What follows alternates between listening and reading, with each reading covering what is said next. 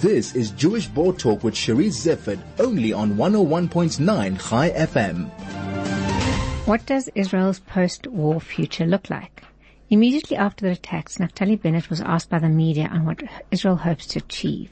And his response can be summarized as, well, let's see, let's finish the job and then we'll see. 6 weeks later, is there any clarity? I'm absolutely delighted to have Harry Joffe, amateur political commentator, as my guest now to explore the options. Harry, welcome and thanks so much for joining me. Thanks, Cherise. Thanks for having me. Hope you can hear. I can hear you perfectly. Harry, do the options become easier as the war continues, or are they more complicated as to what the outcomes can be? Cherise, good question. So obviously what goes on the battlefield will determine to an extent what happens afterwards. I think that's a given, but the problems are going to be there irrespective. So, Israel's got this terrible problem. They can't stay after the war and they can't go. So, let's just analyze that in a little bit more detail. We've got a few minutes. So, obviously they can't reoccupy Gaza. I don't think any sane leader has got any intention of Israel reoccupying Gaza. That would just it would be wrong on many different levels. So first of all, it would mean the relationship with all the Gulf states would automatically almost come to an end. They couldn't hope to have diplomatic relations with Saudi Arabia if they're still reoccupying Gaza. So that whole issue with the burgeoning relations with the Gulf states, reoccupation of Gaza would end that.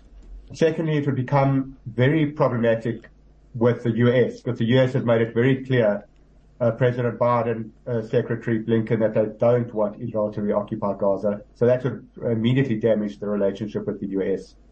It would, of course, make Israel responsible then for the people of Gaza. And as we've seen, Gaza's in a very, very bad state at the moment. It would mean Israel would be responsible for services, for water, for electricity. I know it does supply electricity already to a large extent. It did before the war, but it would be financially ruinous for Israel almost to have to, be involved in governing Gaza. And, apart from the obvious logistical issue, having troops in Gaza would make them a sitting target perpetually in a very hostile population. So, I don't think any sane politician wants to reoccupy Gaza, but to the other extent, you can't just finish the war and leave and say, well, you're on your own devices, because first of all, if there's a power vacuum, that will be exploited, and it will have a result, just as we saw in Iraq when the American government overthrew Saddam Hussein and then Barack Obama pulled out the troops, and we've seen that ISIS taking over Mosul, the second largest city in Iraq. You can't have that kind of situation ending up in Gaza. So Israel will have to try to find a workable solution, which is not going to be simple. It's not as if the countries are lining up to take over Gaza with all its problems and with all its issues. It's not going to be a simple solution. I think the only workable solution is to try and involve the Palestinian Authority, which is what everyone is saying.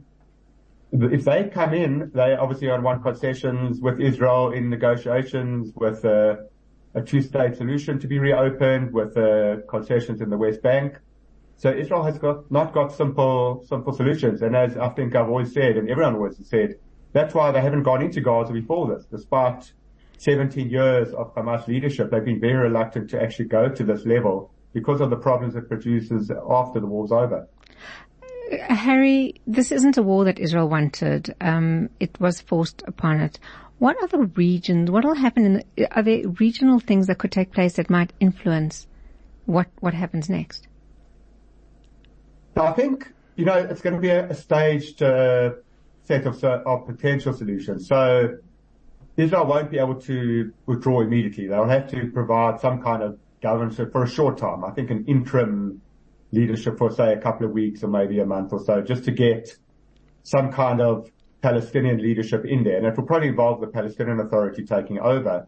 And once the Palestinian Authority can be persuaded to take over, then you might find the rest of the Arab areas, Arab regional leadership assisting the Palestinian Authority. I think, let's be blunt, no Arab country is going to help Israel do its dirty work for it. That's not going to happen, and we can't expect that to happen. So once the Palestinian Authority is in a position of leadership, then you might find some Arab regional help.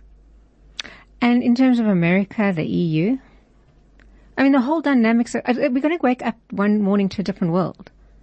Hamas is no longer going to rule Gaza.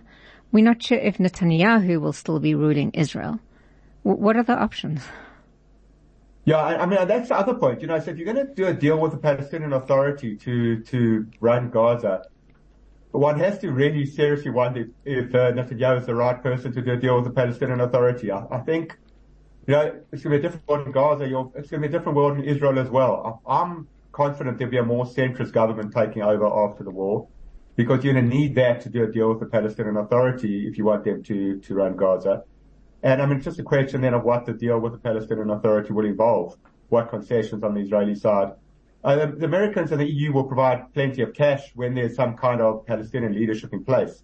I don't think anyone's going to get involved until that stage, eventuates. I mean, do you see this now uniting the West Bank and Gaza into one homeland? I don't see that happening in the short term. I think that's, since 1993, we've had the Oslo Accords. Nothing's really substantially happened since then. I think they're going to have incremental changes. So you'll have an Israeli government doing some kind of deal with Palestinian Authority. It might be very slow to start, in the sense that they might release all the tax revenues. They might make certain concessions in the West Bank. They might start talks. I don't think it's going to go much further than that initially. I think there's a long way to go before we get to any kind of agreement. But I think once talks start and once there's some kind of concessions on the ground by Israel, then you'll find the Palestinian Authority keener to go and start ruling Gaza. And that will unlock probably a whole lot of other stages of money coming in, regional Arab help and all those things. But I mean, this is not a simple solution. I think everyone's got to understand that. This is not something which is going to be solved overnight. It's not a simple solution in Gaza. It's not a simple solution with the Palestinian Authority. If it was, it would have been solved in the last 30 years. There's been a lot brighter people than me and you working on this, and they haven't been able to solve this. Well, you mentioned that Netanyahu may not be the best person. And as you said, if this was so easy to sort out, it would have been sorted out. Is Mahmoud Abbas the right person from the Palestinian Authority? Yeah, but then they've got to ask the question, if he's not, who is? That's where, I mean, Israel, there's a lot of other leaders waiting in the wings to take over, a lot of very competent leaders from various parties. I mean, it doesn't really matter which party, but there's a lot of other leaders to take over. On the Palestinian side, it's not clear what other leaders are there to take over from Abbas. I mean, I think that's been the issue. We haven't seen a young Palestinian leadership rise to start asserting their rights to take over. And I think that's the other real concern. It's all very well saying, well, we're not sure if Abbas is the right person. Who's going to take over from him if he's not? It's a quagmire of note. Okay, so it looks like, though, this won't turn into a regional war. At the moment. It's always difficult to predict going forward because, things can flare up as we know. But I think from all sides, the intention is to limit this. I think from really, it doesn't suit anyone's interest for this to become a regional war. And I think that's the bottom line here, because, you can look from any angle, from the Hamas, Iranian side, from the Israeli side, from the American, European side. No one wants this to escalate into a full-scale regional war. So I think that's the bottom line, and that's will hopefully stay. But again, these things can flare up. It's very easy in war for mistakes to happen, and before you know it, no one intended World War One, and it became World War One, and that's always the risk. And led to World War Two. I mean, effectively. Exactly. Do you think there was an article in the Mail and Guardian this morning that said, after Israel leaves Gaza, there'll be a hang of a lot more people who hate Israel in Gaza because of the devastation that is being caused. Do you think there's any chance, though, that the Gazans will see Israel as liberators? No. I mean, not a chance. I mean, I think it's been, this whole war is a very difficult war for Israel, as we know, because, they have to do what they have to do. But of course, there's civilians in Gaza. It's very densely populated. There's a lot of civilians that are being killed. It's just, there's two totally desperate versions of this war. And, the Gazans, I mean, there's so many civilians being killed. Gaza is in such a bad state now. I mean, obviously Israel will claim that it's had no choice, which I think we understand that. But, if you're a Gazan, it's a very, very difficult existence now. There's just no two ways around that. And, there's no way they're going to be looking favorably towards Israel at all. So they also hold Israel rather than Hamas responsible? Yes. I think Israel and all of us understand what Israel's doing, what it has to do. But if you're a Gazan and you're seeing bombs falling, I don't think you start rationalizing the geopolitics and you start rationalizing the underlying causes. I think you just see what you see on a day-to-day level. And I think that's, of course, the problem. Do you think, and it would have to be my last question to you, Harry, do you think that the world will be a better place in a year's time? That's a very difficult one. Sharice, I mean, you got to hope that things will be better in a year's time because, if you're not an optimist, optimists live much happier lives than pessimists. So you've got to hope. I think that you can't be naive though. There's a lot of issues in the world and it's not just Israel. I mean, you can look around the world. There's so many geopolitical tensions in any area, in any region where you look. We don't need to go through them now. So let's put it this way. There's a lot of risk in the world. There's a lot of danger.